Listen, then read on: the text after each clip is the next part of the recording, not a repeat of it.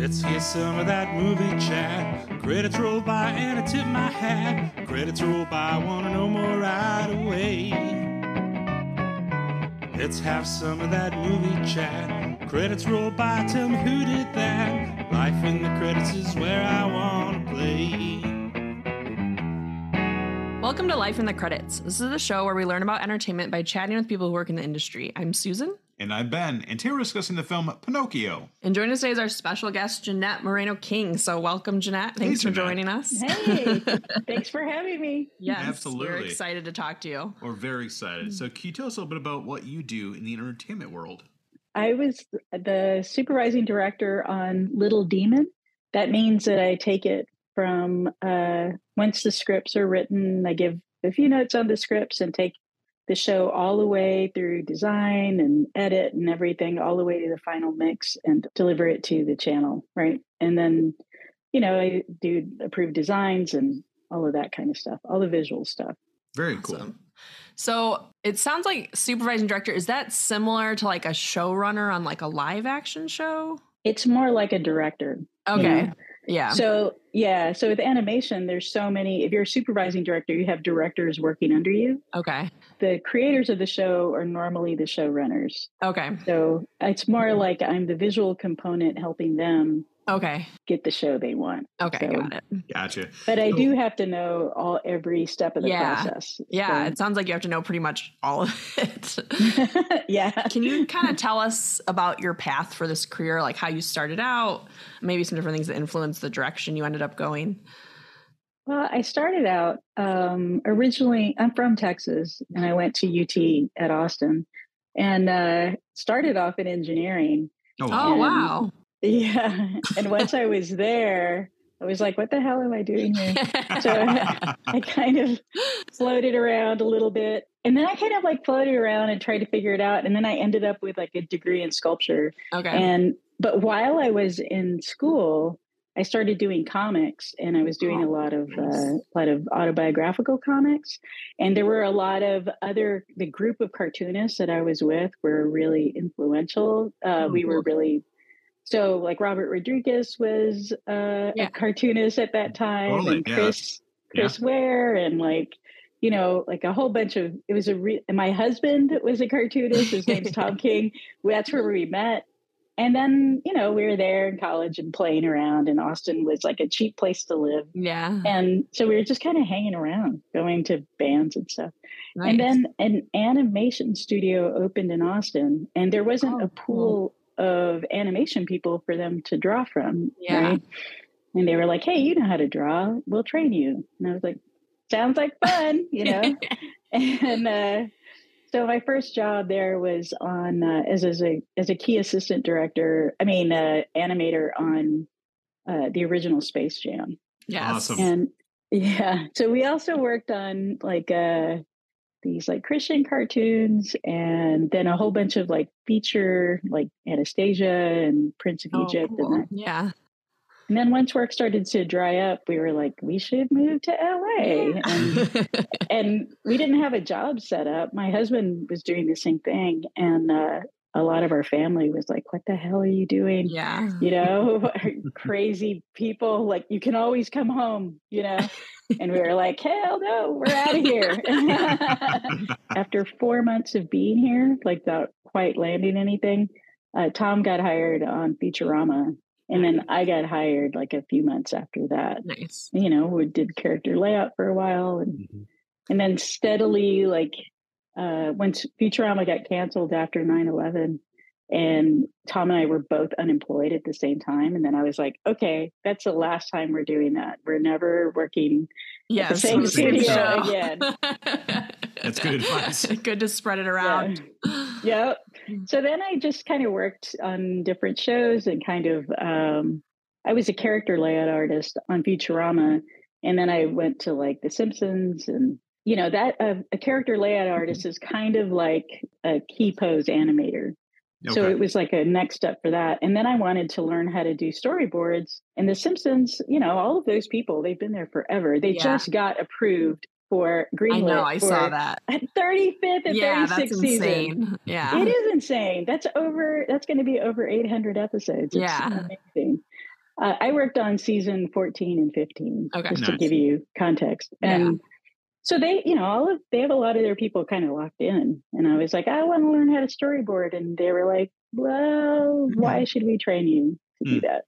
So I quit and I went to Cartoon Network and took a pay cut and got a revisionist job, storyboard revisions, and then slowly started learning that and became a director. And, so it's kind of every step of the process. Can you kind of break down the hierarchy of the animation department for us? It depends on the show. Everybody thinks that we have this all figured out. Right. And you don't. I mean, the truth is that you learn what you do. Yeah. And then when you get a show, you try to figure out, okay, what's the style of the show and how are we going to make this show? So like, depending on the type of show that you're on and depending on which studio you work at, there's like slight differences. So like the way that like daytime is structured is pretty different from like a primetime show. Primetime show, the crews are a lot bigger. Usually it's like you have the creators of the show, and you know how at the end of a TV show you see all of those like plates of like the different production companies that worked on it. Yeah. So the creators of the show have usually paired up with their like EPs with some other show, or they create their own company. And then it's like the channel, and then there's like the production, the animation production. So, those guys are like the top. They're like the gods of the show. Like they're the showrunners and get to like what they say goes, But the best ones collaborate with the artist, right? Like they understand the process and all of that. So then after that, it's like the producers, the animation producers, and then it's like the supervising directors. Oh, and under the creators of the show is the writing team. So it's like supervising director, directors, sometimes assistant directors. You have an art director, assistant art director, character leads, character designers, BG leads, BG designers, paint, BG paint. Sometimes there's a lead. And then there's like BG design. And BG stands for background, right? Yeah. Oh, yeah. Background. And then props, that's all its own thing. Under the directors, there's storyboard artists, revisionists, and then there's editors. There's dialogue editors. It's a huge team. It's a massive team. Yeah. And that's not even including post, so it's pretty big. Yeah. That's wild. I mean, I love Futurama. It's one of my favorite shows of all time. I love it too. Simpsons is a classic. Those are such iconic shows. And the project you mentioned, many of them have like sort of different animation styles. So, when you're working in animation, do you have to learn a bunch of different ways to draw, or do you just sort of have to adapt on what you're doing? You have to adapt. I mean, that's the thing. Like, you need to be really flexible. Yeah. So I've worked on so many different styles of shows that I don't really know what my own personal style is anymore. But you have to be able to like move and adjust. And one of the first things you do when you come onto a show, if it's a show that already exists, you just need to start practicing drawing the characters. Usually like your very first day when you're onboarded, they're like, read the script, look at the animatics, draw these characters, just so that you kind of get used to it, because it has to become kind of muscle memory. That style does actually start to get into how you draw. Like you pick up little things from every show. At least I do. And, I don't know. You have to be able to be flexible and learn fast, but you're not just thrown into the sea and, unless it's like a brand new show. So one of my favorite things to do is to work on brand new shows. I like the world building aspect of it, because you never know which way it's going to go. And every artist that you hire will contribute a little bit of their personal preference to it. And it actually does influence the style of the show. So that's kind of exciting. If it's something that's super established, it's really hard to do that. You just have to learn what they've like. If you go onto The Simpsons now, there is like 33 years of And the audience knows what those characters look like, right? Oh, yeah. When they switched to digital, everybody they couldn't pinpoint exactly what it was, but they were like, this looks It's different. Yeah. For sure. Yeah, it's interesting watching The Simpsons too, because if you do watch those early seasons, the characters look way different now. Oh, yeah. So you kind of can see that evolution of the drawing and the artistry. But then with Space Jam, like with all those Looney Tune characters, I mean, you had to come in and animate really well established characters. So one thing that I should make totally clear is that I'm not an animator. Okay. Right? There's a whole team of people that animate. So like for The Simpsons, there are a couple of studios overseas. When I was there, they used Korean studios. I'm not sure if they still do or not, because that's expanded. Now there's like more and more animation studios everywhere vendor studios, like in Mexico, in the Philippines, in Malaysia, in China, like all over. It really is a global thing. So those are like huge teams of people that are just working on, like the Korean studio that Futurama used to use, and I'm pretty sure Simpsons used them too. They had over 700 employees, animators. Wow. Yeah, so it's a lot. Like the stage that I work at is considered pre-production. Okay. And then when they send it to the animation studios, that's called production. Okay. And then when we get it back and we start like giving notes and doing color and that kind of thing, then that's like post production. Right. So interesting. Yeah. So when you're working on a project, does your process change if it's a hand-drawn show versus a computer animated show? For sure. Yeah, because I mean, granted, like a lot of shows are starting to move away from strictly hand-drawn, like hand-drawn on paper. Yeah. You can still have hand-drawn on the computer, right? Yeah.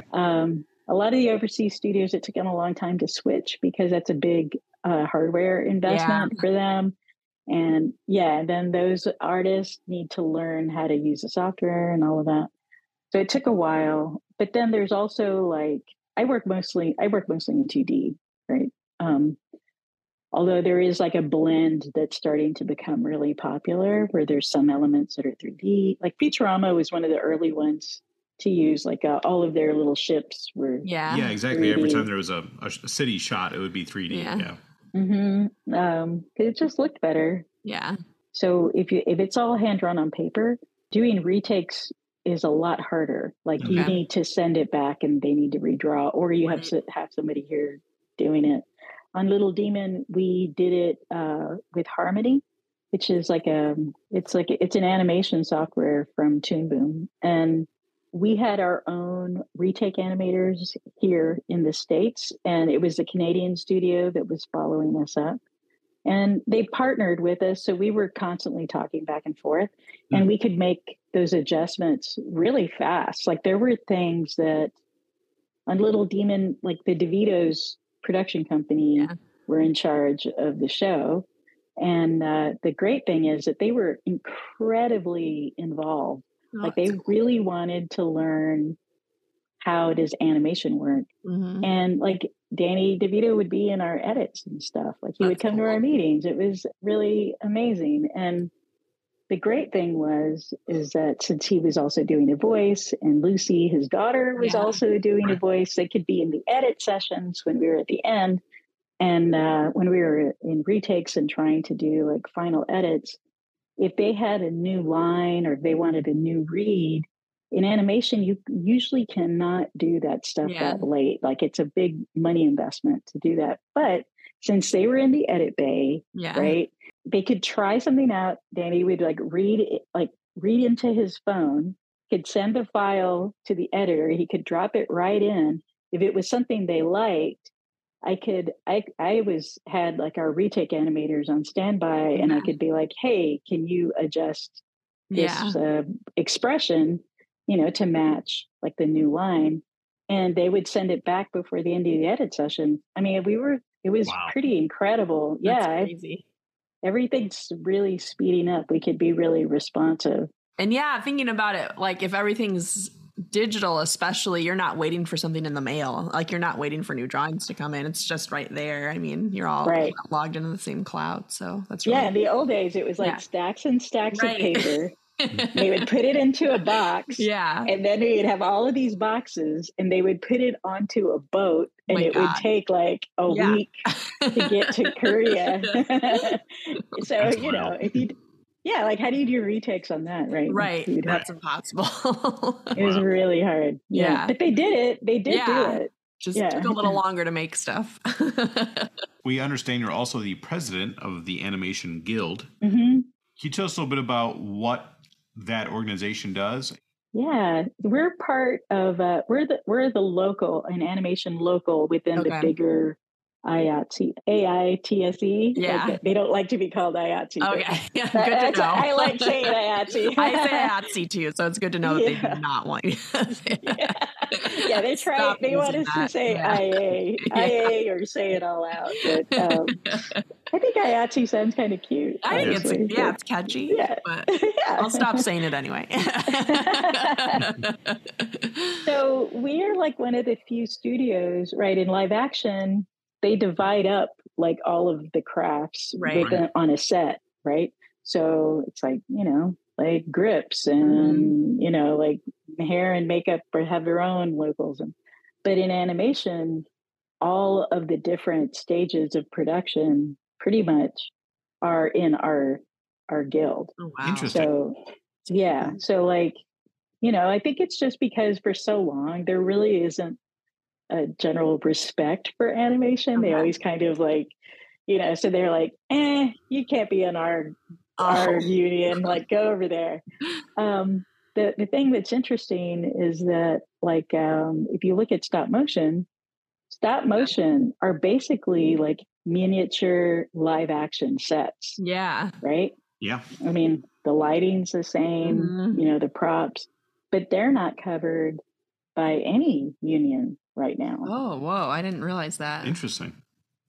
Yeah. So we want them in our union. Yeah. But we'll see how that happens. I mean, we all need, you know, benefits and protections and our jobs. For sure. So our jobs only last for so long and you're jumping from job to job.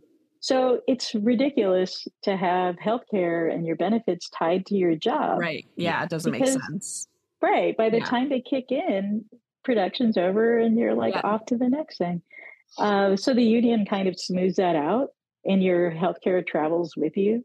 Awesome. And then you're like banking these hours. So like right now, the season for Little Demon wrapped and I still have my healthcare. Yeah. You know? Like it's just staying with me. There's no way that I could have had my kids. Oh, yeah, for sure. Yeah. I mean, it would have been impossible. So if there's like, you know, every production is different. Right. Some are more problematic than others. Yeah.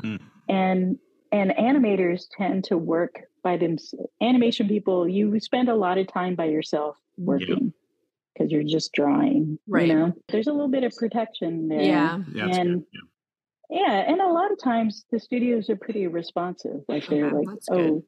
We didn't realize that was a problem, you know, and then they try to make adjustments or figure out how to handle it. So it just kind of gives you more of a voice to speak up. Right. So how does someone join the union? Do they get on a show and then the show turns union? Because we've heard a lot that that's sort of how it works for the live action world. But how does it work in animation? So there's a few different ways, right? Like a lot of the live action ones, there's like safety issues that they have to be trained up for. So you kind of have to make sure that if you're an electrician, you have to know how to do electricity.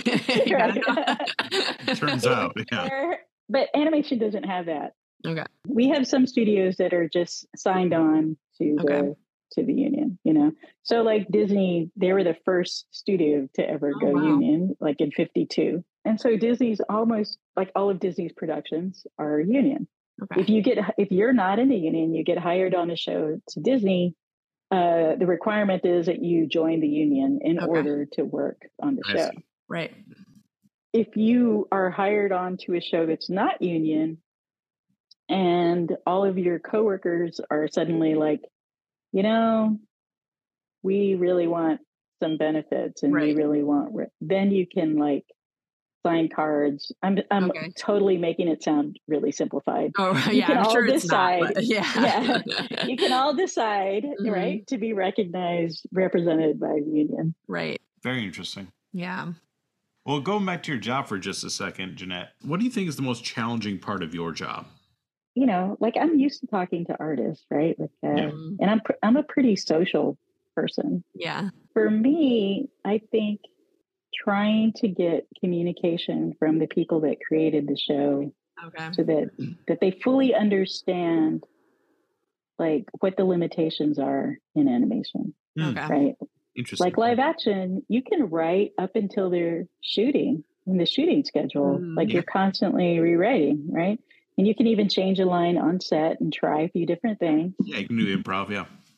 Right. And animation, you can't do that. Right. Yeah. It's almost like working backwards because you need to have everything really, really planned out. But one thing that I did, like on Little Demon, the creators of the show and Jersey, Danny DeVito's show, this was their first animated show. And there were some things like I'm not as familiar with the live action set. Like I don't know how they put those shows together. Like it, and but I feel like I learned a lot from those guys because there are definitely things that they did and the way they track things that I was like, why aren't we doing that? Right. You know? Yeah. I love the improv stuff. Like that's where magic happens sometimes. Right. And in the booth, like you kind of have to be open to like them generating ideas, just like you are with the artist. Like if the artist tries something out and you're kind of like, oh, that's cool. Let's incorporate that. So you have to kind of be open to it and not be too rigid. There is like a controlled chaos to the whole thing. Right. And I kind of love that, really. That's like, to me, that's the thrilling part of it. Like I would never jump out of an airplane, never, but I would work on like a first season show, you know? Some would say that's a bigger risk. That's true. Yeah. Yeah, and that's interesting talking about the limitations of an animated show, because when we've talked to some writers who do a lot of live action and animation, and they're like, the nice thing about animation is you're not limited by set location or, like actors to hire. So it's interesting to hear the other side of it as you're not limited by that as much, but you are limited by just the timeline. You can't go back and forth as much. So that's interesting. Well, with design, like, we could like do design like a whole thing that's like, in like the mystical realm of hell or whatever. Right. But then you need to plan out like how many drawings of that hell are we going to be using? Right. Because you can't just do like a 360 rotation in a room. All of that stuff has to be drawn. So you have to be really judicious. Like, okay, the camera's planted here. We're only getting these two corners of this room. So, there are limitations. Right. Yeah, that's interesting. So do you have any moments from your career that really stand out as a favorite moment or like a really unbelievable moment where you're like, I can't believe this is what I get to do for a living? Oh my God. Yeah, that happened. Like we premiered at Comic-Con. Little Demon, we premiered it at the Comic-Con. And it was like a room with like 2,000 people in it. In animation, that's so rare to like hear the audience feedback, It was thrilling. It was so great. And, everybody, all the stars were on stage. There was like Aubrey Plaza and, the DeVitos and like the writers of the show. And it was a love fest. Like, I swear, like, this last Comic-Con was like, and I've been going since I was a cartoonist and not in animation. Cool. Yeah. That was like the most fun for me. That's awesome. We actually went in 2019. So it's pretty overwhelming. Yeah, it is. It's really cool. But yeah, it's like every kind of entertainment. I feel like you can and we went to the Adult Swim like area outside that had all the games and stuff. It was really cool. But yeah, very overwhelming, but in a good way. Yeah. You're like, wow, there are a lot of nerds in this world. A whole city full of them right now. Totally. Well, Jeanette, we have one more question for you before we move on to talk about the movie. And that question is, what advice do you have for people who are interested in getting into the animation world? it's crazy because there are so many animation schools now. Yeah. You don't have to go to CalArts, right, to go to animation school anymore. CalArts is freaking expensive. It takes people a long time to pay those loans off. But the other thing is, there are so many resources online to learn how to do stuff, and the software is like a lot cheaper now. It's a lot easier to learn. I mean, I think if you were like, say that you've been like selling insurance for a while and you're like, yeah, I think I want to do animation. Like, I think you could. I mean, it takes a ton of work, but just be drawing, you know, you just got to draw. You have to draw all the time, and you can't be precious about it. You need to learn how to like draw something, throw it away, draw something, throw it away. Like you need to, you know, it's so hard when you're first learning to kind of give up that drawing. I mean, how many TV shows or movies that you see where the artwork is beautiful, but it completely fails because of whatever? You can't be precious about it. You have to like let it go. So I think that if somebody's really trying to get in, you have to draw all the time. Yeah. The best way to get noticed, if you have been drawing and learning everything, is to make your own thing, right?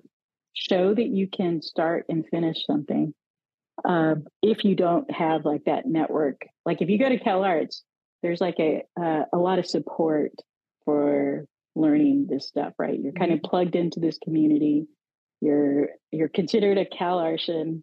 You're like connected with this whole network, and all of these people will be coming up in the industry with you at the same time. If you don't have that, you have to meet as many people as you can, and online it makes it a lot easier to do that than it used to. If you're taking classes, talk to everybody, and then finish something to show, you know, something, because the truth is that these are companies that don't like taking risks and chances. And if there's something that you can do that proves that you know what you're doing, or that you are eager to learn and are excited about it, the attitude has so much to do with it. Yeah. If you're somebody who's like not a great artist, but you're like really excited and willing to learn, they're going to respond to you. Like if you put your stuff out there, you know, on Instagram or whatever, people really are looking at that stuff. And even if you don't draw, but you love animation, there's like a whole like support staff, like production people that are making sure that we're hitting our deadlines and are tracking everything we do. And, you know, they love working in animation, but they don't draw. So there's like, you know, there's a ton of ways to get into it.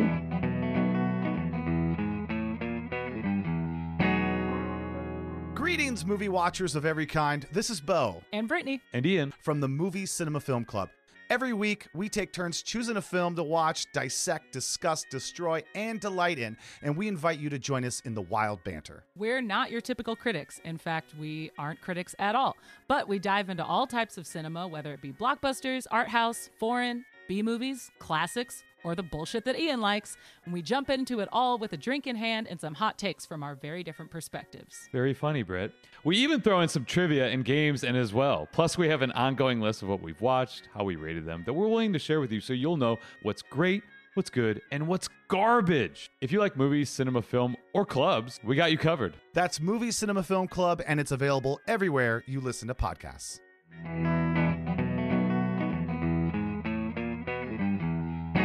Let's get to our featured film. Today we're discussing the 2022 animated film Pinocchio. It was written by Guillermo del Toro and Patrick Mihail, based on the book Pinocchio by Carlo Collodi. It was directed by Guillermo del Toro and Mark Gustafson, and it stars Ewan McGregor, David Bradley, and Gregory Mann. It's been nominated for the Oscar for Best Animated Feature Film. So Susan, can you give us a quick breakdown? What's this movie about? Yeah, so it is based on the French tale Pinocchio, which I think a lot of people are familiar with, especially with the Disney film that came out. But It's about Geppetto. In this version, it's a little bit darker, but it's really well done. In this story, Geppetto loses his son, so I think this is the same as the fairy tale, but he carves a puppet out of a tree. But it's all taking place in Italy during World War I and World War II. So there's that layer on there too. You see Mussolini, you see the effects of the fascism that's taking over the town. So there's a little added layer too, but pretty much the story of Pinocchio, but retold in just a little different way. So, Absolutely. yeah. Jeanette, you chose this movie for us to watch. Why did you choose Pinocchio? Oh man, it just proves like all the different layers and themes that animation can handle. Yeah. You know, there's like the whole father son child relationship where it's like the son dies and then the expectation for the replacement, which is Pinocchio, and like that sibling not fitting up to the human kid, and the father having to come to terms with not comparing the two and accepting each kid for who they are. That's pretty heavy. Yeah, it is heavy stuff, like, and it's so nice for it to be told in like an allegorical kind of way. And then like him including the fascist element, which wasn't in the original book. No. And of course, Disney never would have brought that up. No, they would not. But that's a really nice touch because one, it speaks to like what's going, like the current conversation worldwide, like, because all these countries all around the world are dealing with this stuff.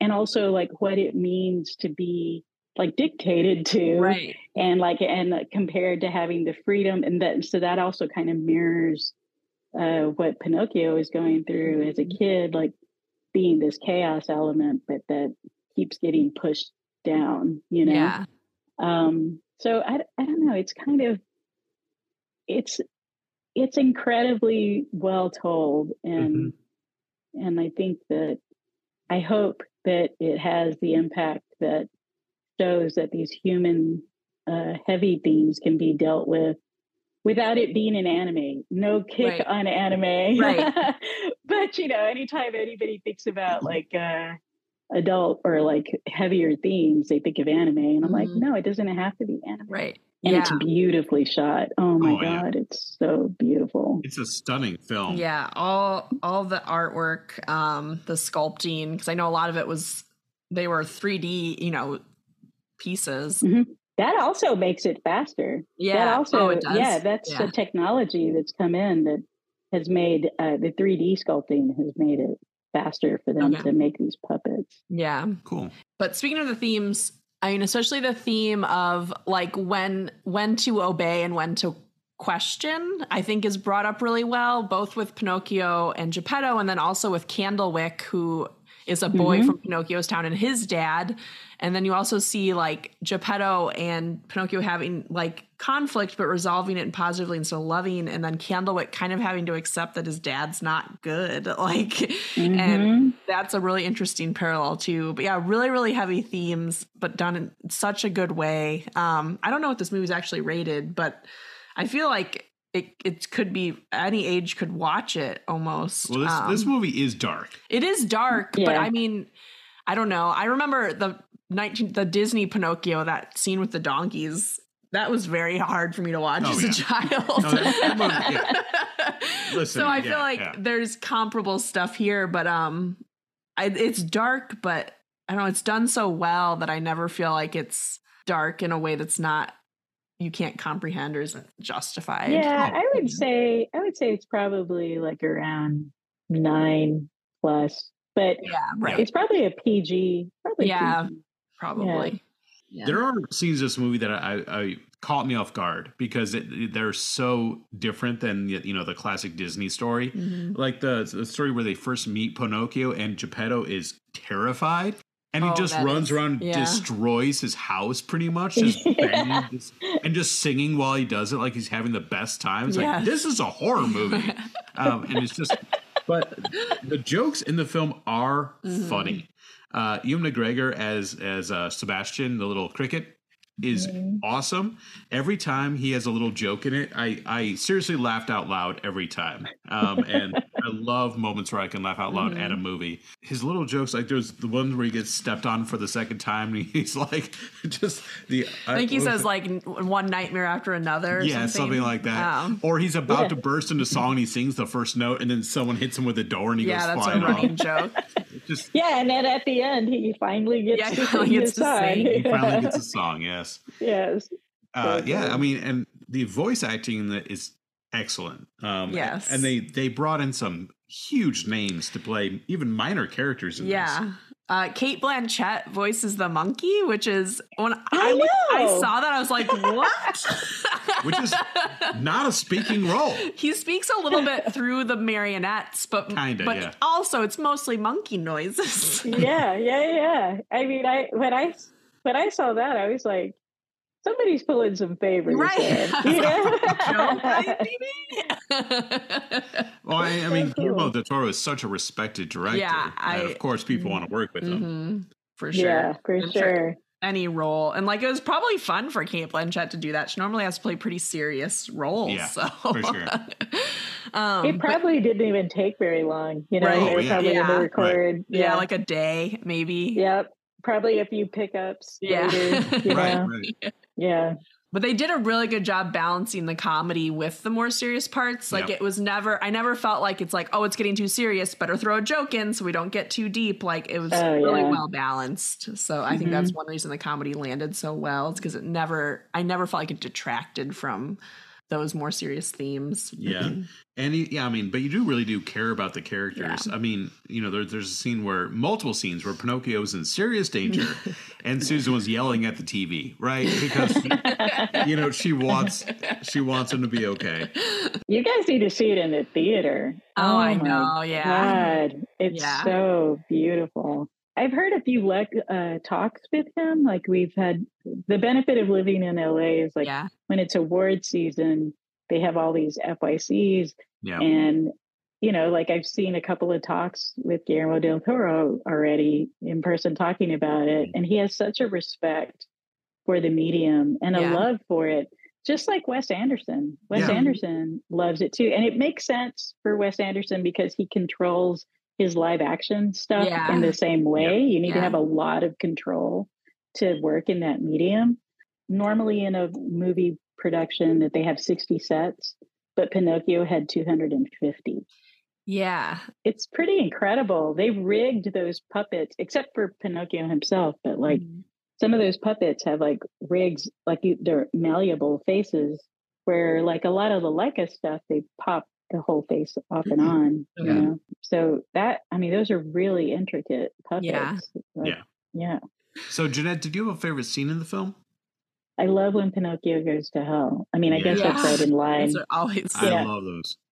And I mean, I guess it's not really hell. It's like the afterlife, like the way station. Yeah. And I love the way that they decided to represent it, like with the black sand and like card playing bunnies, like doing their job. Yeah, and I love how they represented the fairy. It's amazing. Like the imagery that they came up with was just so incredibly beautiful and like not unexpected. You know, even like when I saw the Pinocchio design before I saw the movie, I was like, ooh, that's a little hard to look at, you know, because he was all kind of one color. Right. And like, I wasn't sure how it was going to move, but when you see it in the movie, perfect. Yeah. Perfect. Yep. Yeah. Excellent. Susan, do you have a favorite scene? Yeah. Well, I had one and then I thought of two more while we were just talking about Jeanette's favorite scene. That initial scene where Pinocchio comes to life and he has like the consciousness of like a little kid, but he doesn't know how to use his body yet. And he doesn't know what anything is. Just the pure, like joyful chaos, I feel like was so realistic to how it would actually be like if a kid just came to life at 6 years old, like it would be that chaotic because they're like, I can move, I can walk, I can talk, but I don't know what anything is. So I'm going to touch everything. Yeah. Like I thought that was really well done. And then I really liked the first time he dies and you don't totally know what's happening and the rabbits are carrying his coffin and they're like, he's dead, I'm sure of it. And then he said something, they're like, no, I saw the paperwork. I really like that because you don't really know what's happening. And then you kind of just have to figure it out. I really liked how that was done too. And then the tree, where the tree limb is growing, that's the part I was like shouting at the TV about how they were climbing the branches. The tension there was great. Yeah. Oh yeah. And I was like, why are they just walking on their feet? They should be holding on better. I was like, climb it like exactly a ladder. It's not a tightrope. You're making it harder for yourself. Climb it like it's a tree, which it is. That'd be crazy. It heightened the stakes. It did, kind of like, they're gonna fall. I was like, oh no. Yeah, I love the character design in this film. It's so good. But I think my favorite scene is probably, I love the scenes with the afterlife where he's talking to the Sphinx. Yeah. Those are beautiful. But I think my favorite scene is the end with the whale, when it's being chased. And, I don't want to spoil it, but the big finale essentially is great. And at the same time, I hated this film's villains. They are so despicable. They're good villains. They were really well done. Because I don't like them. But I think all the character design is just really astonishing work. Mm-hmm. Oh man, the way they represented Mussolini was so funny. Yes. So good. When we were shocked when we're like, oh, that's weird. They're referencing Mussolini. And then he's in the movie. Yeah. It was great. Yeah. It's pretty great. They gave him that great profile. Yeah. Yeah. Kind of dumb. Yeah, just like an super dumb. Yeah. Of all the Pinocchio movies that came out in 22, which I just discovered a fourth one, this is the one to see. Yeah, this is the one to see. We like to finish up our show today with a game that we're calling Movie Alter Egos. In honor of Pinocchio, we're going to see how both of you know films that tell similar stories around the same time. So, Jeanette, you're going to be playing against Susan. So, here are the rules. I'm going to describe the details of two movies. As soon as you know the name of one of them, shout out the name of that film. If you are correct, you'll earn a point, and for a bonus, you can also name the second film. However, if you're wrong, the other person will get a chance to guess. I have 5 movie pairings for you to identify, and the first person to name 3 correctly will win our prize. And Susan, what's our prize? I did some Life in the Credits merchandise, like a shirt or a mug or something like that. All right. Yeah. Cool. So, very high stakes.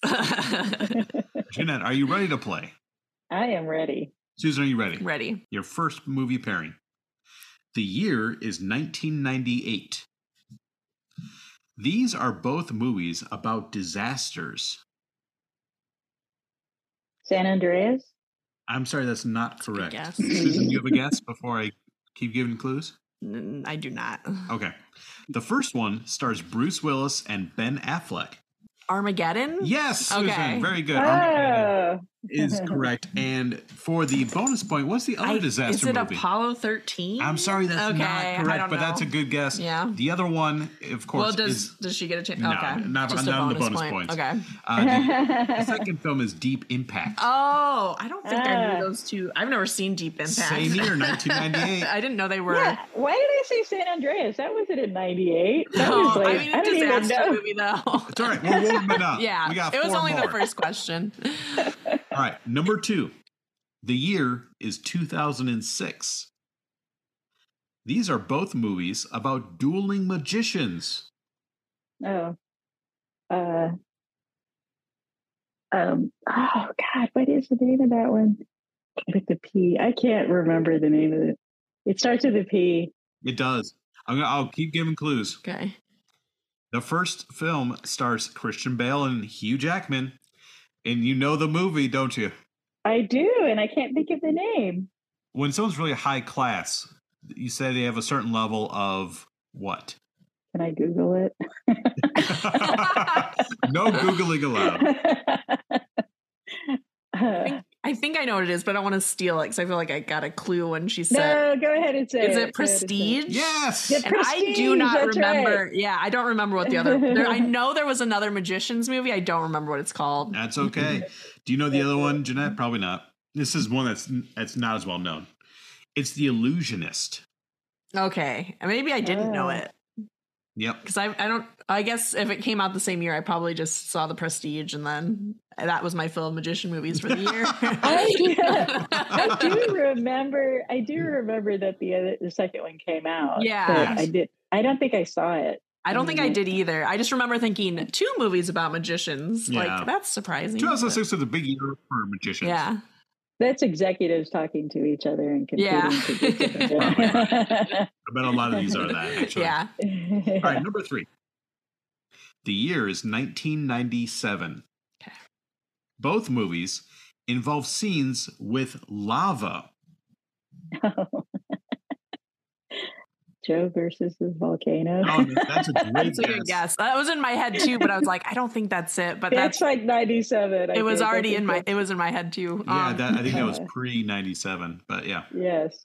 The first one stars Pierce Brosnan and Linda Hamilton.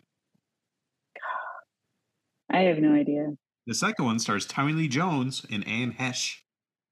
I have no idea. Yeah. What is a disaster with lava in it? Oh, volcano. Yes! Volcano is the name of one of the films. God. What? Yes, absolutely. That's like, isn't there a movie coming out called Plane? Yes, it is. Jeanette, for a bonus point, you know the other film? Oh my God, no. San Andreas? No, I don't know. It's Dante's Peak. Oh, I forget Dante's Peak is about volcanoes because I don't think I ever saw it, and like, I don't know. I guess I think it's about mountaineering or something. Yep. I always forget what it's about. Is that the Pierce Brosnan one? Yes, it is. Okay. All right, we've got 2 left. All right, score. What are we at? Score is 2-1. Susan's in the lead. Number 4. This is a hard game. It is a hard game. Number 4. The year is 2011. These movies are about best friends hooking up, but not romantically. Oh my God. I don't watch those movies. I don't. I'm not a rom-com type person. Are they rom-com or are they darker? They're rom-coms. Rom-com. Okay. The first one stars Justin Timberlake and Mila Kunis. And the second one stars Natalie Portman and Ashton Kutcher. I remember these movies coming out. Yeah. Do you remember the names of either of them?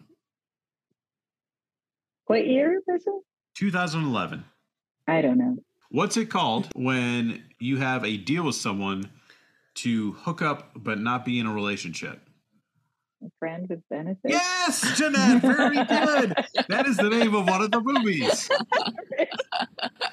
These movies are just like, we're just thinking too hard about it, I think. You absolutely are. The other one is called No Strings Attached. Oh, okay. Yeah, because I don't think I saw those either, but I do remember the same thing with The Magicians. I was thinking, like, those are like the same movie. Yep, exactly. All right, we got one more for you. Now, here's the exciting thing. It's 2-2. Oh, my God. So, whoever gets this last one is going to win the game. Okay. Number 5. The year is 2012. These movies are a retelling of a classic fairy tale. The first one stars Kristen Stewart and Charlize Theron. Cinderella? No, not Cinderella. Is it? Oh, you're so close. It's not Cinderella. Sleeping Beauty. You gotta keep going through Disney princesses. I know. I have to go through all of that. But Not it's not Beauty and the Beast, right? No, it's not Beauty and the Beast. That's Emma Watson. Yes. The other movie stars Lily Collins and Julia Roberts. Now I really don't know what it is. I don't remember. Snow White? Yes! Oh, Snow White and the Huntsman is correct. Oh, Snow White and the Huntsman. And the other movie is Mirror, Mirror. Oh, I've never heard of that movie. Yep, same year. I've heard of Maleficent, which isn't that Snow White? No, Maleficent's Sleeping Beauty. That's Sleeping Beauty. Okay. Yeah. That's the one that was stuck in my head, but I knew that was wrong. Well, good job, Jeanette. You actually nice won. Job, but that was a hard Thank game. you for helping me. Yeah. We're here to make the guests look good. Well, great job, both of you. That was a lot of fun, and congratulations on your win. Yes, congrats. Yay. Well, before we let you go, Jeanette, is there anything that you would like to plug?